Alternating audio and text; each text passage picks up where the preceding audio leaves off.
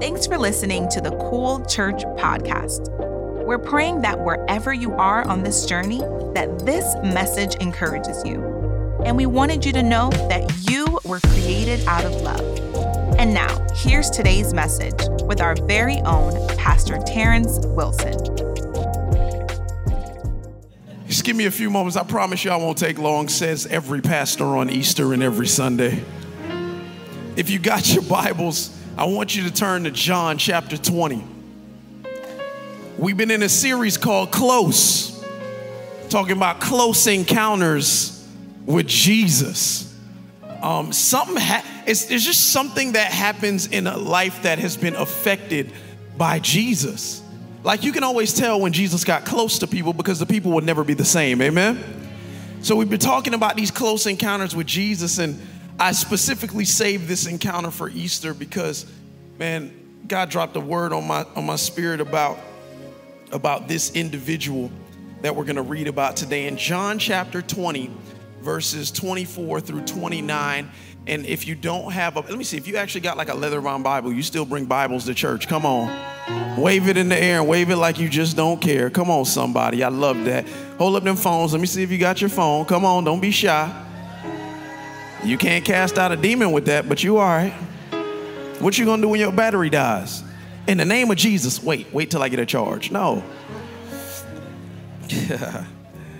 Oh man, it's all good. If you got your phone, get on the Cool Church app. Everything that I'm gonna say, the notes are right on the app. And if you're old school and you brought like a big old notebook like I like to bring to church sometimes, you have a desk right there. That's the fun part about being in the school. Just flip your desk out and then drop your Bible on there. You could take notes just like that. And the church said, man, holla at everybody out in the overflow, man. I'm so proud of y'all for making it. Listen, they're going to talk about you because you know the people in here, they petty. They be like, you came late. That's why you got to sit. But I'm proud of you because you made it, because some people ain't make it. Amen. Amen. I love it. I love it. John chapter 20, verses 24 through 29 reads something like this. Now Thomas, known as Didymus is translated as twin. Thomas is meant to be seen as the twin of humanity. When you look at Thomas, you should be looking in a mirror because you should see yourself. Thomas is your twin. Now Thomas, known as Didymus, one of the 12, was not with the disciples. You heard that? Was not with the disciples when Jesus came. So the other disciples told him, we have seen the Lord. But he said to them, I love Thomas, man, because this sounds like some stupid I would say. Unless I see the nail marks in his hands and put my finger where the nails were and put my hand in his side, I will not believe. A week later, his disciples were in the house again, and Thomas was with them. Now he was with them.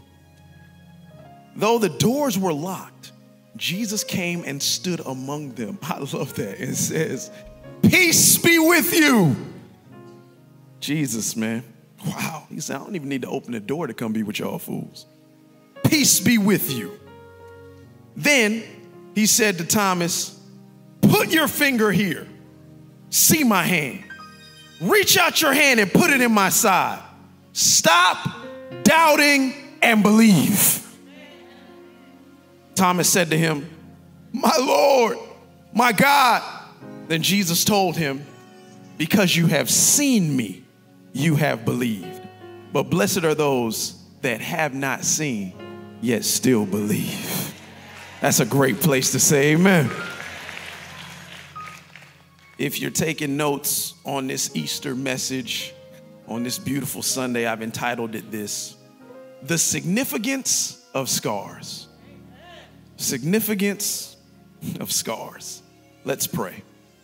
Father God, once again, we thank you for this day because this is the day that you have made, God. May we rejoice and be glad in it. God, I thank you that before the earth began to spin on this axis, you knew each and every person that was going to be here today. God, I pray that I would lie down as you rise up. Don't let these words be my own, but let them come directly from your throne room of grace. God, I pray that hearts, minds, and ears are open and receptive to a word that will always and only be about Jesus. It's the name above all names. He's who we came here to see, God. So don't let people see me. Let them see you. God, I pray that you introduce yourself to somebody that doesn't know you.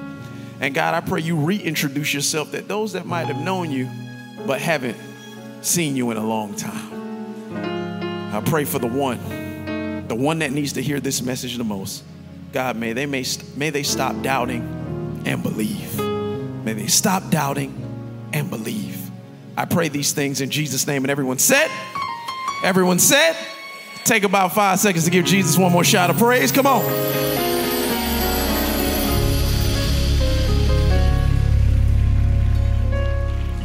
If the team can help me, give me a little house light so I can see some people's faces. You ain't got to go too high, but I want to see some of these Easter outfits today. Some of y'all been planning these outfits for months, so I want to make sure. He's like, I ain't been to church since 2020, but I figure on Easter I got to come out with my best. And the church said, come on, y'all look so good today. Let me ask you a question. Just to answer me by raising your hand. Does anybody in this room have a scar? I don't think you can be alive if you don't have a scar. I think every human I know has some type of scar. And, you know, some of us, we have scars that we just don't want to talk about because, you know, the incidences that have brought about those scars are very traumatic.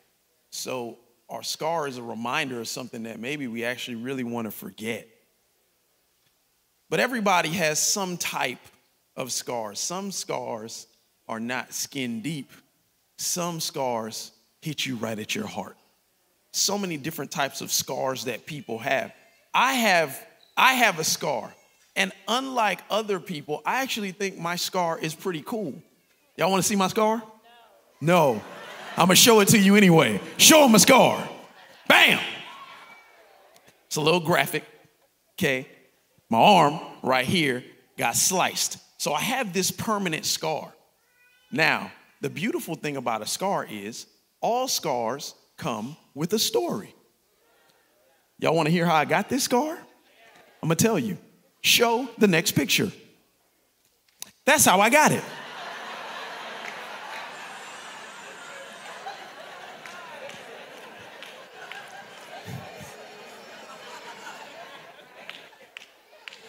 So I was whitewater rafting, just so you know, like I'm not like I was whitewater rafting because me and my wife, we love to take vacations, and this is probably one of the most epic vacations we ever had. We went to Thailand. Anybody ever been to Thailand?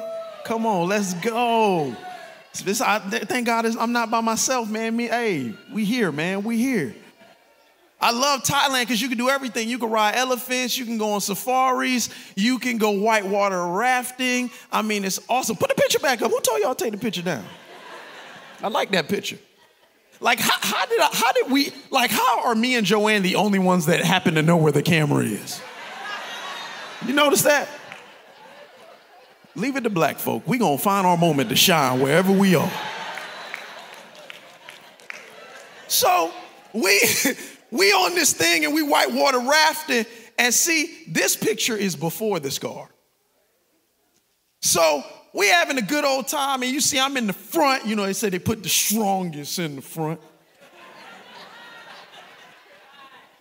They had me in the front, and you know, this dude, he was there, he was cool too. And then my wife was right there. But see, when we going on adventures, I get worried about my wife.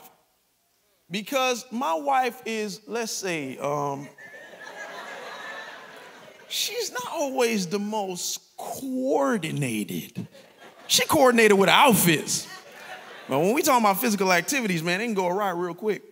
So we was going down this thing, and then the turbulence and the waves was getting crazy. And next thing I know, my wife that was next to me, as we went down, we bumped back up as we hit this rock, and I began to see her fly. And with my cat-like instincts, I reached out at the last moment and I grabbed her vest like this.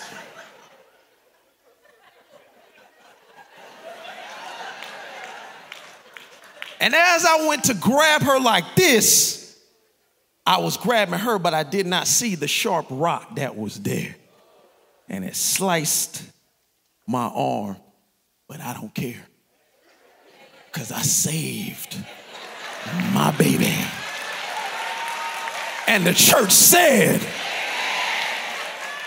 I didn't do that, we'd have started Cool Church with one of us. That's a cool story, ain't it?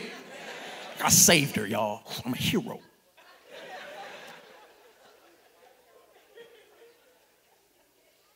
You loved that story, didn't you? Can I be honest with y'all? That's not what happened.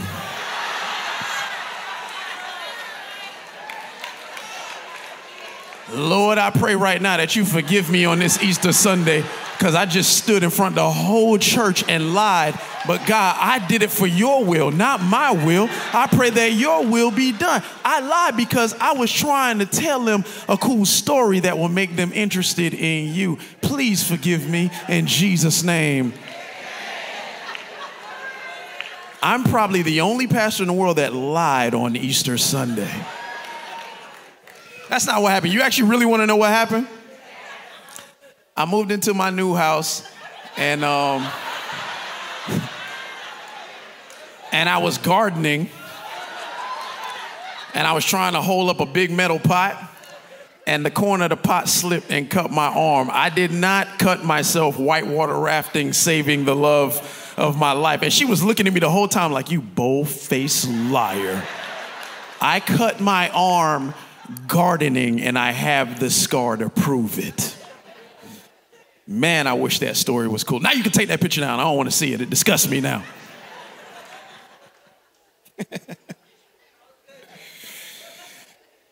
Scars are a reminder of a story. I will never forget how I scarred my arm, as uninteresting as it may actually be, because I have the scar to prove what I went through. Today, I want to tell you a piece of the greatest story ever told about our Savior, but the truth of the matter is, he actually has the scars to prove it. I talk to people all the time that doubt who Jesus is that he says he is, and they want proof. I get it. Like, I can understand why people in 2022 want proof. When we read about a person like Thomas, who was one of his disciples that walked and talked and lived with Jesus for 3 years, he gets crucified. He sees all these miracles that Jesus did pre-crucifixion. But when he gets crucified, hope dies, and then he doubts that the other disciples actually had an encounter with him.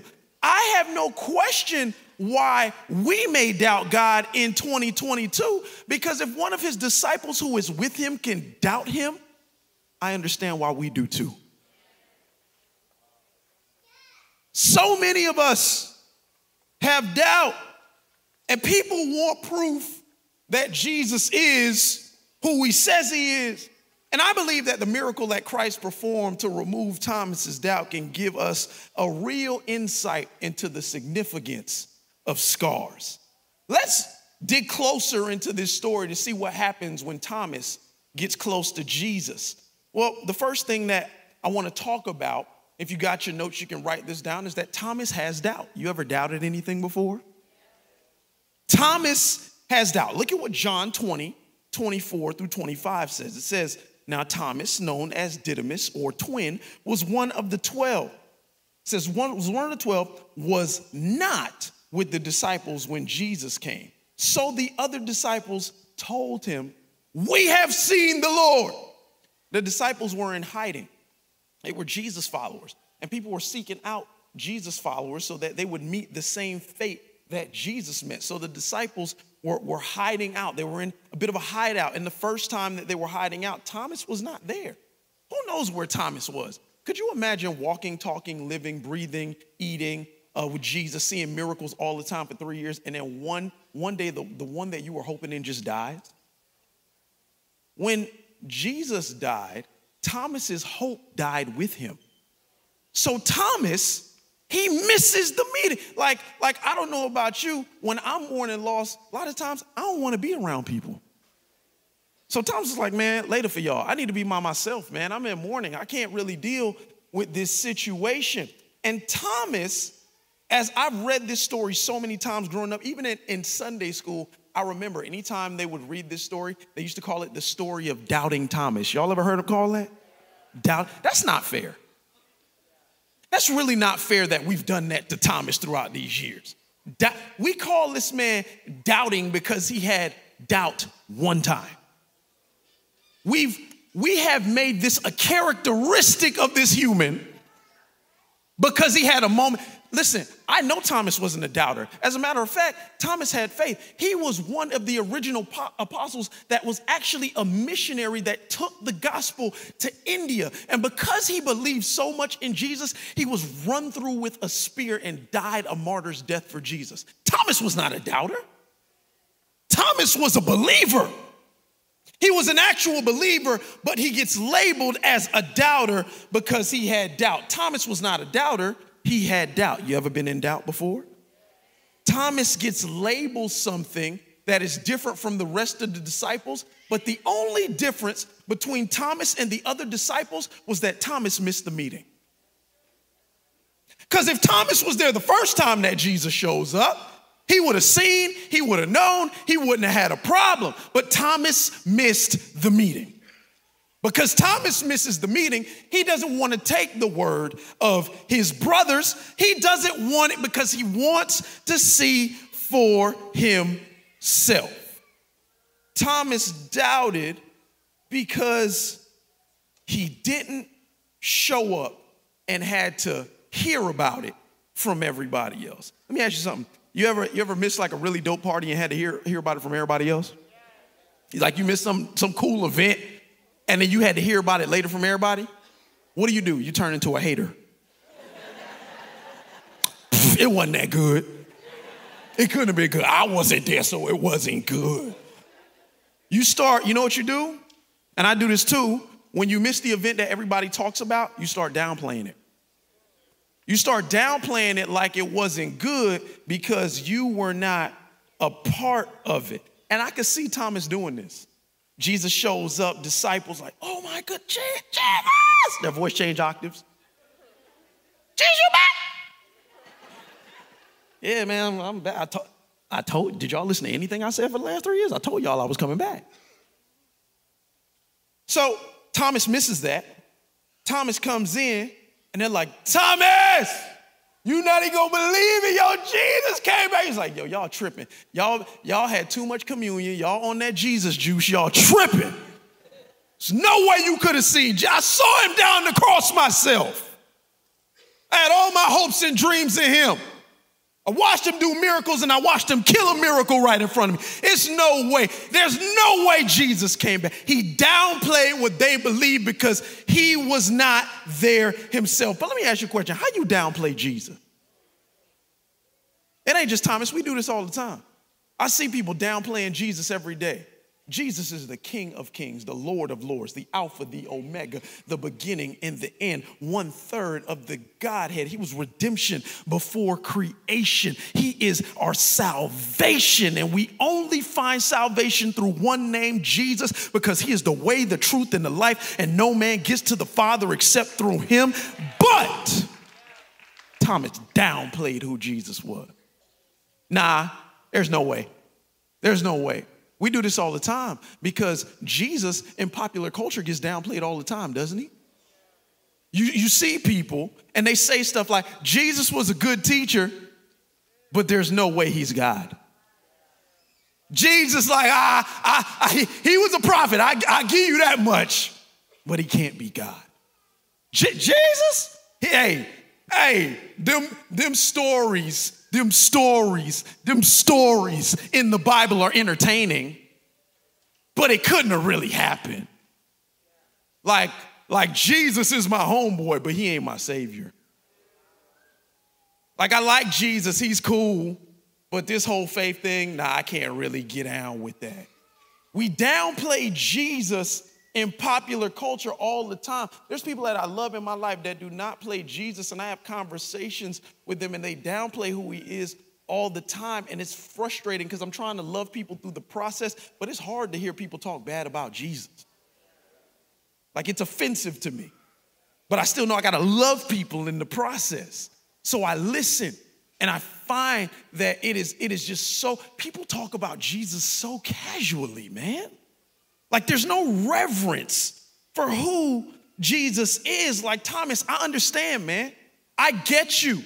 You were going through pain, so you tried to downplay the situation because you didn't see it for yourself. But you can downplay a situation, but please don't downplay Jesus. You want to talk about me as a pastor? Talk about me all you want to. Don't downplay Jesus. You want to talk about the church all you want to. You know what? Hey, maybe Cool Church ain't for you. I'm sure there's another church for you. But please don't downplay Jesus in the process. Don't downplay Jesus. You see, I understand Thomas was going through pain, but when you're in pain, you should not run away from Jesus. You should run towards him.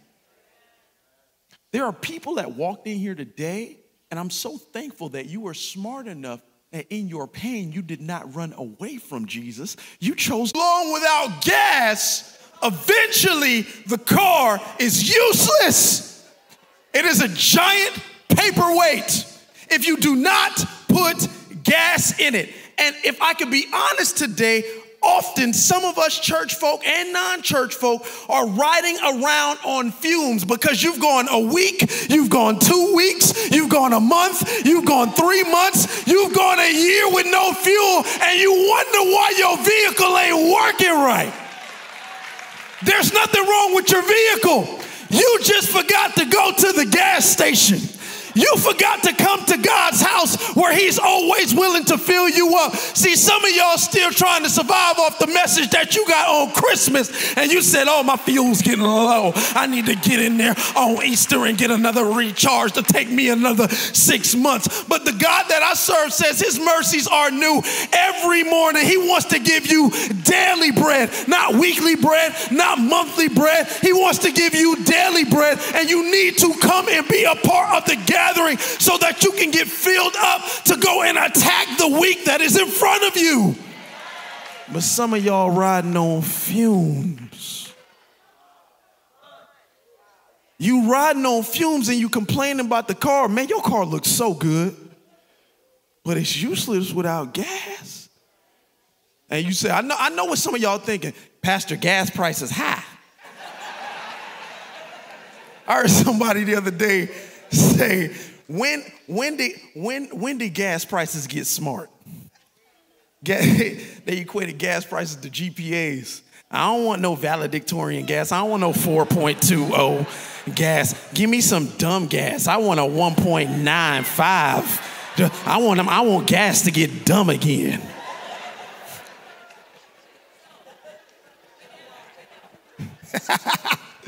Well, that 0.99, that's not even failing. That's incomplete.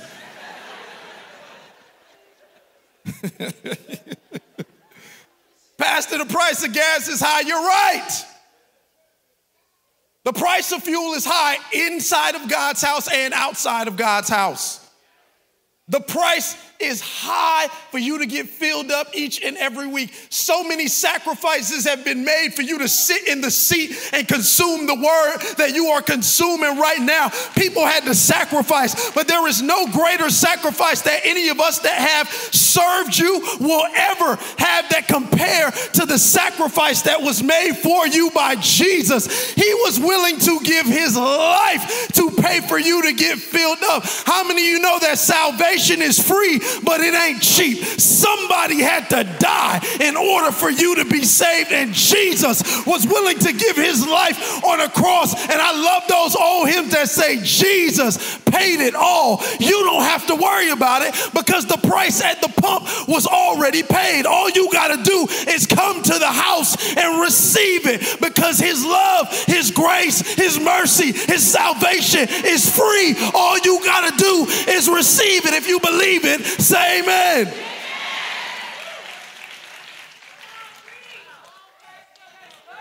Salvation wasn't cheap. Jesus had to die for it, but it's free if you accept it. Don't be waiting forever to get filled up. Stop riding around on fumes. Don't miss the gathering because there is something about when you are present in God's house where you get filled up with the energy spiritually to be going on and on each and every week. Don't let what's happening in your physical deny you of things in the spiritual. It's too much going on. I can't go get a refill. I love it because people go get gas when they need it, but they don't feel their spirit when they need to. You complain about the gas price, but you still pay it. Fill up your soul with something that will carry. I love my dad because every time we love talking about sermons and stuff after, he always says, son, I heard what I needed to hear. I got filled up this week and I'm ready to go again this week and I can't wait till next week. Why? Because he comes to the station, he comes to the house and he gets filled of what he needs to get filled with so he can do what God has called him to do. If you believe it, say amen. But Thomas didn't get filled up because he missed the meeting. And because Thomas missed the meeting, he didn't want to hear it from the other disciples. So what does he do? Thomas requests proof. Thomas needs proof. John 20:25 says, but he said to them, unless I see the nail marks in his hands and put my finger where the nails were and put my hand into his side, I will not believe. How crazy is that? You putting God to the test?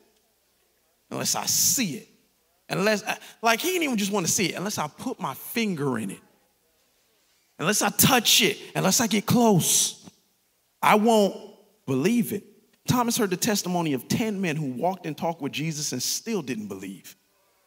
He needed to put his finger in the wound. He needed to put his hands where the nails were.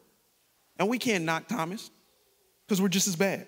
From week to week, we see and hear the testimony from pastors, from friends, from family, people that we love and trust. There's some people that got to this room today, and the only reason you got here is because people have been telling you about Jesus forever, and you still ain't believe.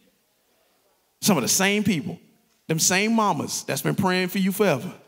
Them same grandma, she always told, I'm sick of her. Every time she see me, just let me live my life. I'm sick of her. Keep praying for me, but I'm sick of her. You want the prayers, but you don't want the conviction. It's a whole nother message. Next week, come back. I'll be nicer. I promise. You got all these people telling you about how great Jesus is, and you still have doubts. I love when people testify about. I love those people that every time I see them, they tell me a testimony. I love it because testimonies prevent you from taking the test. If you listen to enough testimony, like there's some stuff I heard people go through, I'm like, I will never go through that. I'm going to learn from you. And here's the thing, like everybody wants to have a powerful testimony. I heard people tell their testimonies because they say, oh, my testimony is not strong. Like I ain't come back from a lot, so I'm not going to share my testimony. I ain't got one of them crazy testimonies, so don't nobody want to hear my testimony. And you know what I found?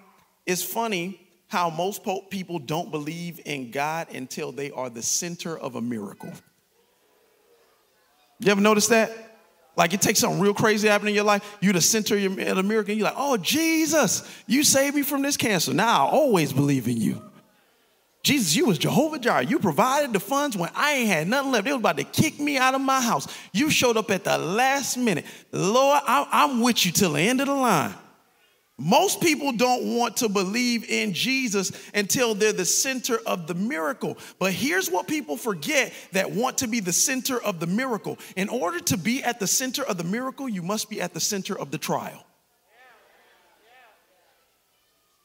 There's no need for a miracle if there's not already a problem.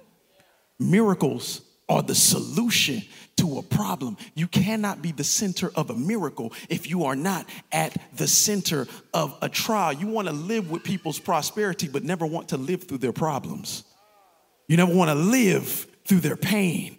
You never want to live through their issues, but you definitely want the miracle working power that God had to use to save them from their drama without ever having to go through the drama yourself. We want to be as blessed as others, but don't want to have to be saved from the same stuff.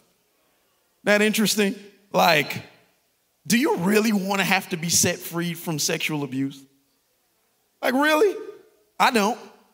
Praise God for the people that have been, but I don't want that to be my testimony. Do you really want to have to be restored after a divorce? No, man, I don't want to get divorced. I want my marriage to work. I don't want me coming back from divorce to be my testimony. I'm not saying that God can't fix it. He can. I just don't want that to be my testimony. I don't want to have to be saved from suicide. There's some people in here today, and the reason they was worshiping and screaming so hard, because last week they wanted to take their own life, and they're just thankful that they're here right now. I don't want that to be my testimony, though. I hear you, and it is a powerful testimony. But man, the best lessons that are learned are the ones that you didn't have to go through to learn them. You see, do you want to be saved from the drama, or do you just want to be content that God hasn't had to pull you through the fire to fuel your faith? You shouldn't have to, this is what Thomas wanted to see the scars, but you shouldn't have to see and feel other scars to see a savior, because it's in the things that you cannot see and feel that you should see Jesus. That's why I thank God I ain't never seen the inside of a prison, and I pray to God I never will. I don't need that to be my testimony, because I learned before that ever had to be my testimony. I thank God I never had to see cancer to know that our God is a healer. I know full and well that by his stripes I am healed, and the mere fact that I am healthy today means that he is continually healing me all the time. I thank God I never had to see drug addiction. I have just said no my entire life, and I am so thankful that that is my testimony. I thank God that I never had to be homeless to appreciate the home that I have right now. People say, Pastor, you ain't seen much. I say, you're right. I've seen Jesus, and that's enough. I don't need to go through all your craziness to see Jesus. I'm good. I don't need to put my fingers in the scars. I don't need to see the scars for myself. I've seen Jesus in my life in the things he has not allowed me to go through. Thank God. Never had to experience pain to see Jesus, because I was smart enough to see his pain on the cross and know that was enough pain for the both of us. Like growing up, I was the youngest child, so I always had the advantage of seeing all the stupid stuff my brother and sister did before me.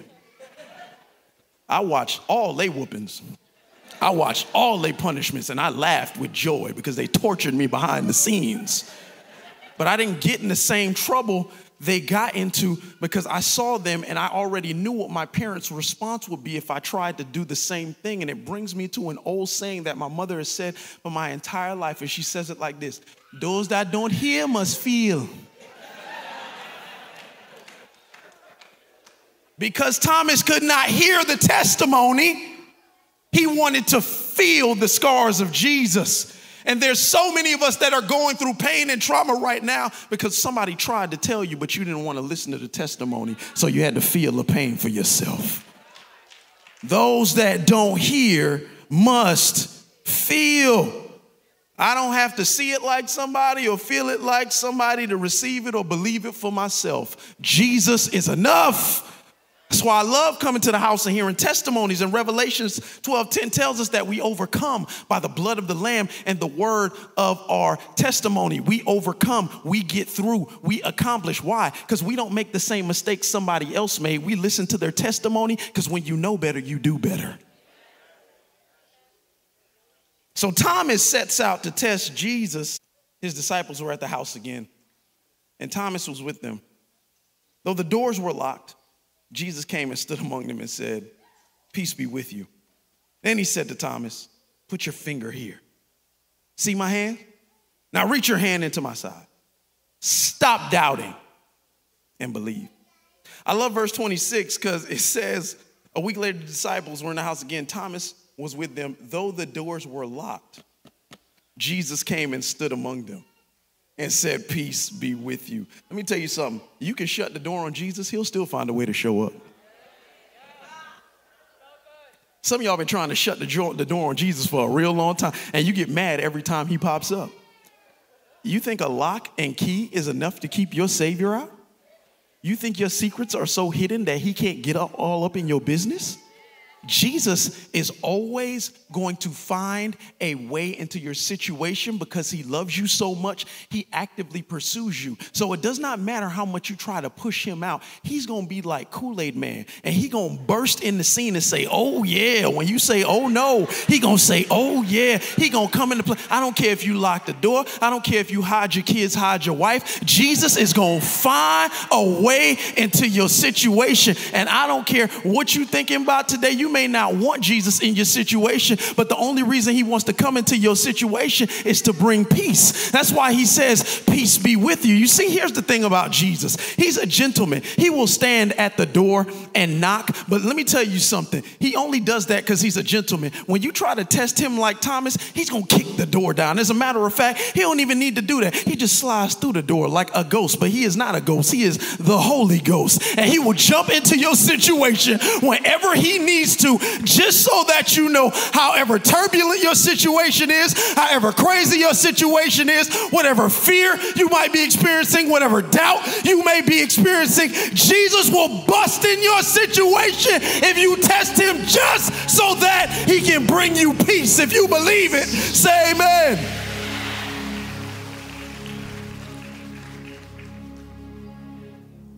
He's only knocking because he's polite. But when you test him, knocking goes out the window. He's going to deliver peace into your situation. Verse 27, though, then he said to Thomas, put your finger here. He ain't even let him talk. Did you read that? Did you catch that? He burst into the situation. We don't see Thomas's retort. Like if it was me and Jesus, first of all, the door's closed and the thing is locked, and I'm standing there and Jesus just busts in, I ain't even gonna be happy. I'm gonna be terrible. Jesus!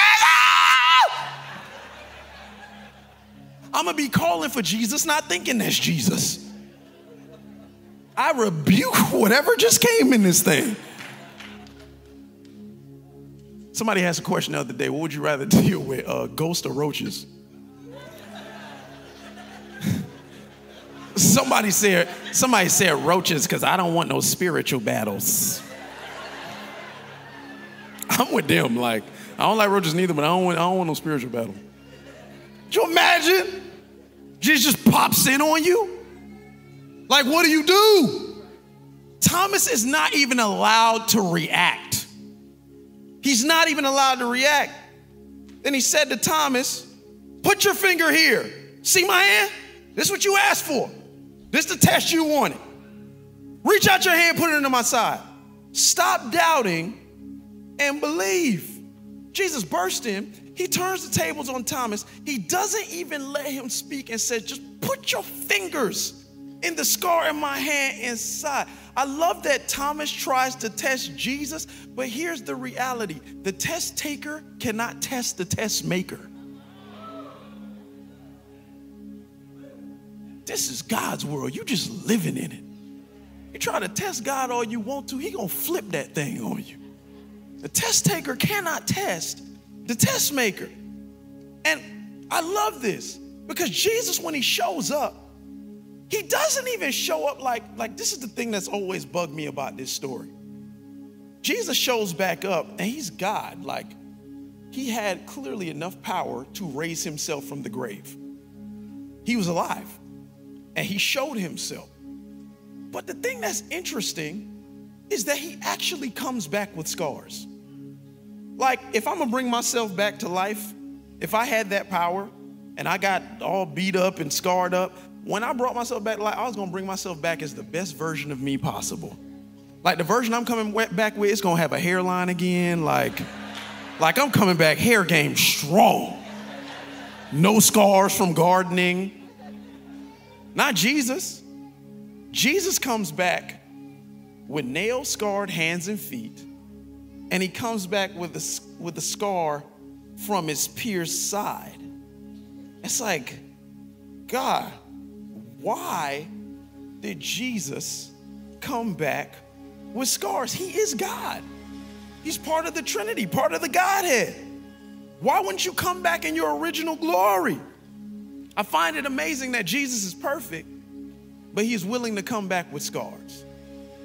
And I heard the Holy Spirit speak this so clear to me that even though Jesus is perfect, he's willing to hold on to our imperfection so that we could be seen as righteous in God's eyes.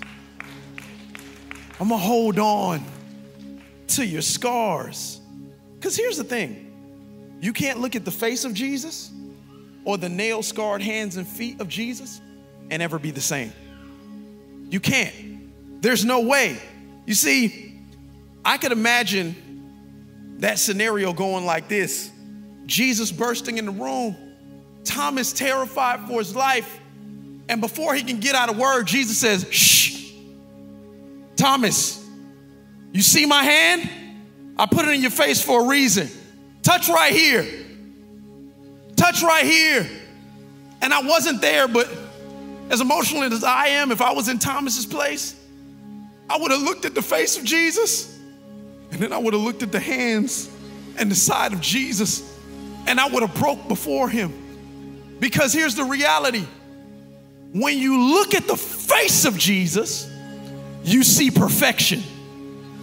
When you look at the nail scars of Jesus, you know what you see? You no longer see perfection. You see yourself. You see what caused the nail scars in his hands and his feet and his side. For Jesus was the spotless lamb that takes away the sin of the world. And only perfection could take away sin. But he didn't just take away sin, he took sin on himself. And the evidence that Jesus took sin on himself is his scars. So he looks in the face of Jesus and he sees perfection that he cannot match. And he looks at the nail-scarred hands of Jesus, and essentially he sees his sin. He sees a mirror. He sees, I did that to him. My sin did that to him. Thomas must have seen Jesus and broke down, knowing that he created scars. His sin, your sin, my sin, created scars on the perfection of Jesus. And he realized that his Savior Jesus was literally willing to hold on to everything that he was in order to give him access to everything that Jesus was.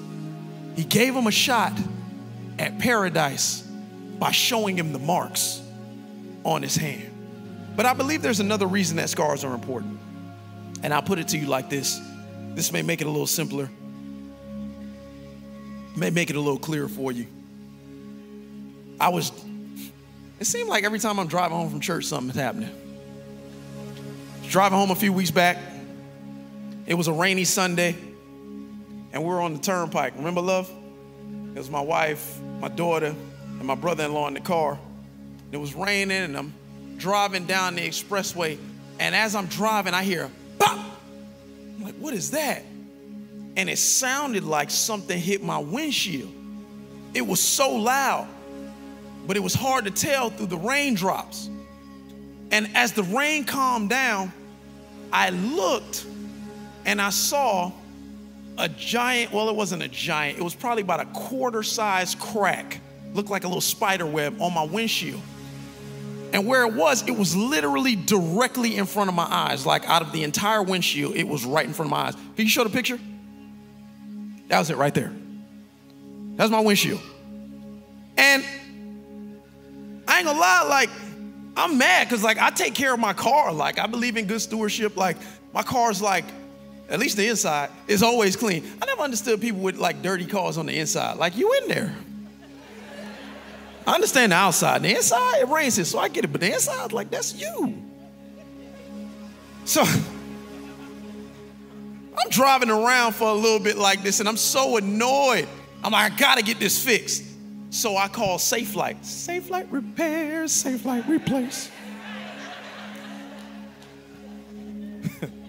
And they came to my house just like on the commercial. I was like, oh, this is dope. And they was like, we gotta assess the damage. I was waiting for them to take a big old windshield out their truck and like stick it on my thing right there. They ain't do that. They tried to give me that little gel stuff. You see how it's like the gel fill in the cracks and there ain't no crack no more? They did that to mine. It still looked like that. I was like, bruh, you about to get an ill review because this ain't what the commercial said. He was like, sir, we put something in there so that the crack would not spread and you could drive with it, but it's probably gonna annoy you because it's right in front of you. I said, you think? That's why I called you. He's like, well, if you want, your insurance covers it, we'll replace it for you. So I took my car to the Safelite warehouse and they replaced my glass. They replaced the glass, and as I looked through the glass, I was like happy because I was like, man, thank God, my car don't look like it got bullet holes in it no more. Praise God. But when I looked through the glass, I felt the Holy Spirit speak something to me. And I thought it was very interesting because now that the spot is gone, I kind of missed the spot. I was annoyed by the spot because I was tired of looking at it. But now that the spot is gone, I miss the spot. The crack in my windshield was an indicator that my windshield had done its job. The mark that was right in front of me signified that my windshield did the job that it was designed to do. And every time I looked at that mark, it was evidence that my windshield protected me. And I want you to understand that the scars in the hands and feet and side of Jesus are indicators that Jesus finished a job well done on the cross. When he said that it was finished, he made sure that we had evidence that he had protected us. And here's the thing that I want you to understand. The things that scarred Jesus are things that would have killed you and me.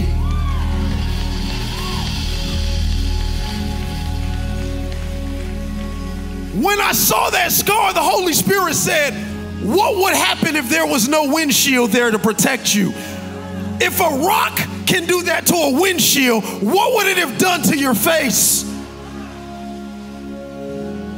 The crack, the scar was the evidence of a job well done.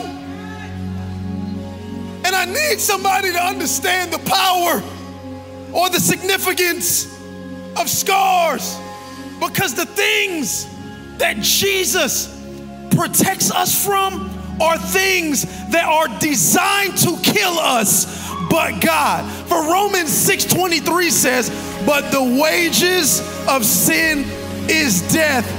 But we're not here today because of the wages of sin or death. We're here today because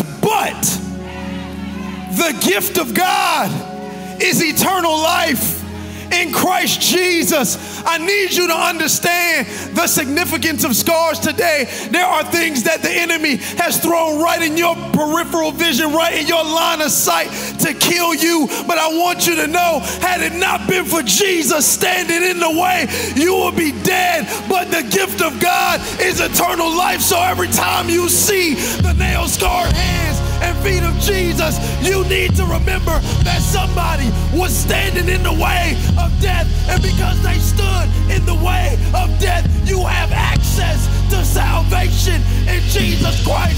So I don't get bothered by the scars of Jesus, because I praise when I understand that those scars saved me from a certain death.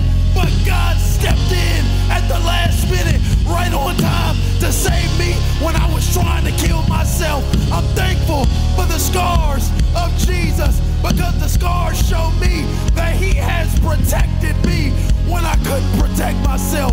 If you believe it, say amen. With everybody standing in this place, the significance of the scars show evidence of a job well done. Because when Thomas touched the scars, the first words out of his mouth was, "My Lord, my God." He stopped doubting and he believed because he had the evidence of the scars. And Jesus responds, "Thomas, you are blessed because you have seen. But blessed are those that have not seen, yet still believe." Do you know we have access to a blessing Thomas could never have? I don't know about you. I've never physically seen Jesus, but I know he's real because I think about the evidence that he's left me time and time again of all the things that he saved me from. And when I think about that, it gives me this thing called faith. So I haven't seen Jesus, but I have access to a blessing, because the Bible says you are blessed when you have not seen, but you believe.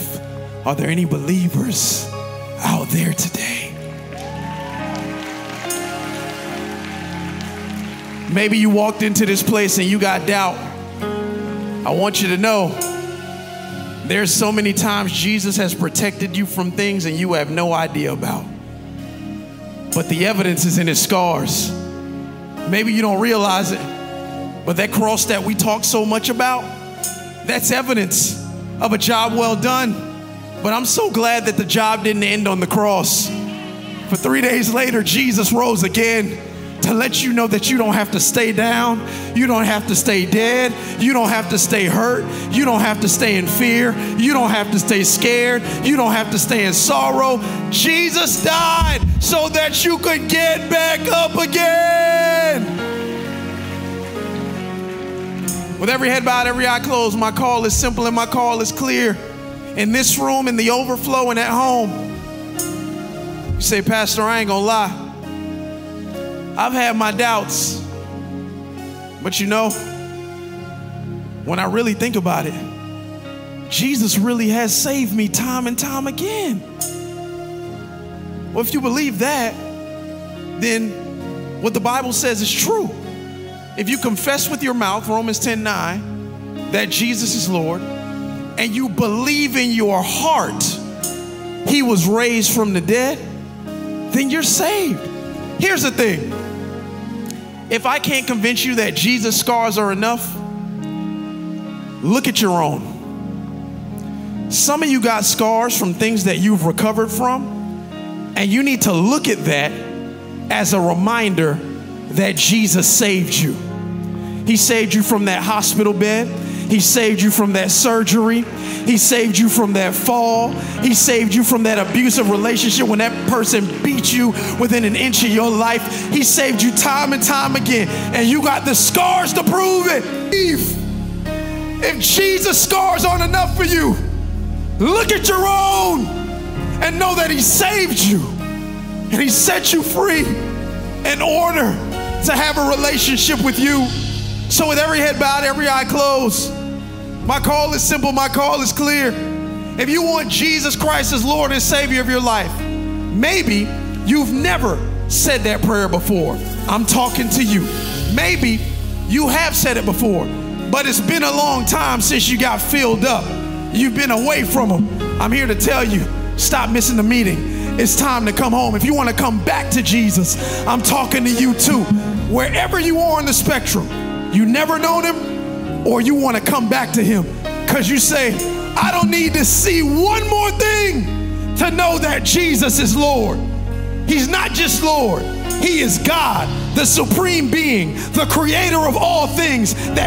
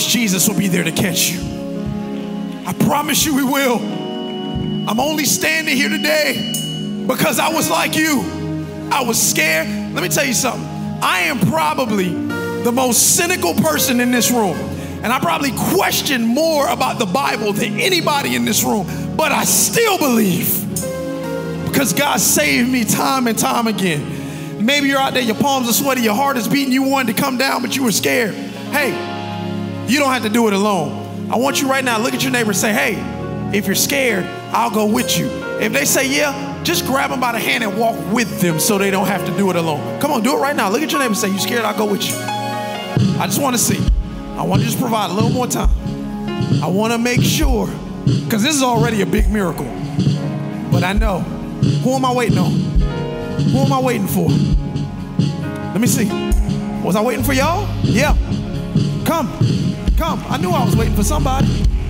Yeah. I love it. I was waiting for y'all. Come. Come. Yeah. Proud of you. If you're in the overflow, do the same thing. Say you're scared, I'll go with you.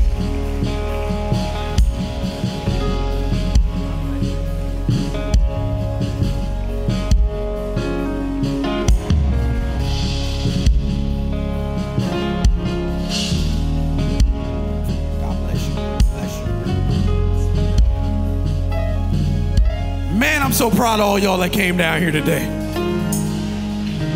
Family, I assume y'all know Jesus, so I need you to reach your hands towards them right now. If you're down here, reach your hands up like this. You say, why? Sign of surrender. If you're in overflow, do the same thing. Reach your hands up. Surrender. Romans 10:9, when I confess with my mouth that Jesus is Lord and I believe in my heart he was raised from the dead, I'm saved. Confess and believe. Confess and believe. Everybody here, online, overflow, wherever you are, say this prayer after me. Say, dear Jesus. Dear Jesus. I've sinned. I've sinned. I'm not proud of it. I'm not proud of it. But I admit it. But I admit it. Today, I lay my sin down. I lay my sin down. Take it, I pray. Take it, I pray. I don't want it anymore. I don't want it anymore. I reach to heaven. I reach to heaven. To receive your forgiveness. To receive your forgiveness. And take the place of my sin. The place of my sin. I ask that you would accept me into your wonderful family. To your wonderful family. Today, I give my life. Completely to you. Completely to you. I'm yours, Lord. I'm yours, Lord. Thank you, Jesus. Thank you, Jesus. Amen. Amen. You said that and you meant it. No matter where you are, you're a brand new creation. See that sign? It says, welcome to the family. That's what you are. Look behind you. You got brothers, sisters, aunties, uncles, cousins. On the count of 3, I told you I got hands. I'm from Carroll City. I can catch. On the count of 3, they're going to clap for you louder than anybody's ever clapped for you in your life. And you're going to follow one of our awesome culture team. They're going to give you this. There's a Bible in here, like a WWJD bracelet, a letter from me and Pastor Joe. Bunch of cool stuff just for you. It's our gift to you because we love you. And if you have any questions, you need prayer, they'll answer them. I don't like when people get saved and they got questions and they have nobody to talk to. We'll answer whatever questions you got. And the ones we don't know, we'll go to the word for it. And we'll figure it out. We'll figure it out. Right? We'll figure it out. That was a terrible throw. So on the count of 3, I can't open up the ceiling and show you what they're doing in heaven. But the Bible says that when one comes back to the Father, there's a celebration in heaven. I can't imagine what they're doing right now. So on the count of 3, y'all gonna cheer for them like, no, better than we've been cheering for the Miami Heat all season. That's number 1 in the East. Okay? You ready? Because they cheering in heaven. So they're gonna help you hear what that sounds like. And then y'all gonna walk that way and they're gonna take you right outside. Promise you it's gonna be simple. Here we go. 1, 2, 3. Let them know that God loves them.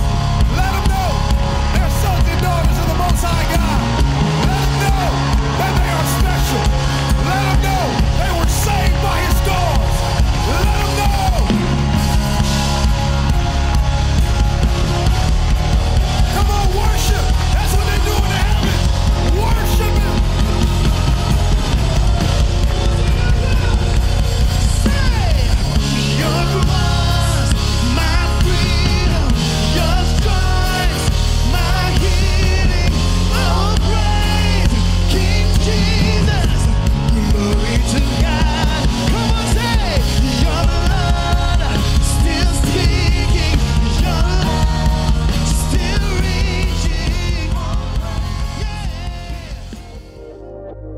Thank you so much for tuning in. To hear more messages like this one, please be sure to subscribe and check out our podcast channel.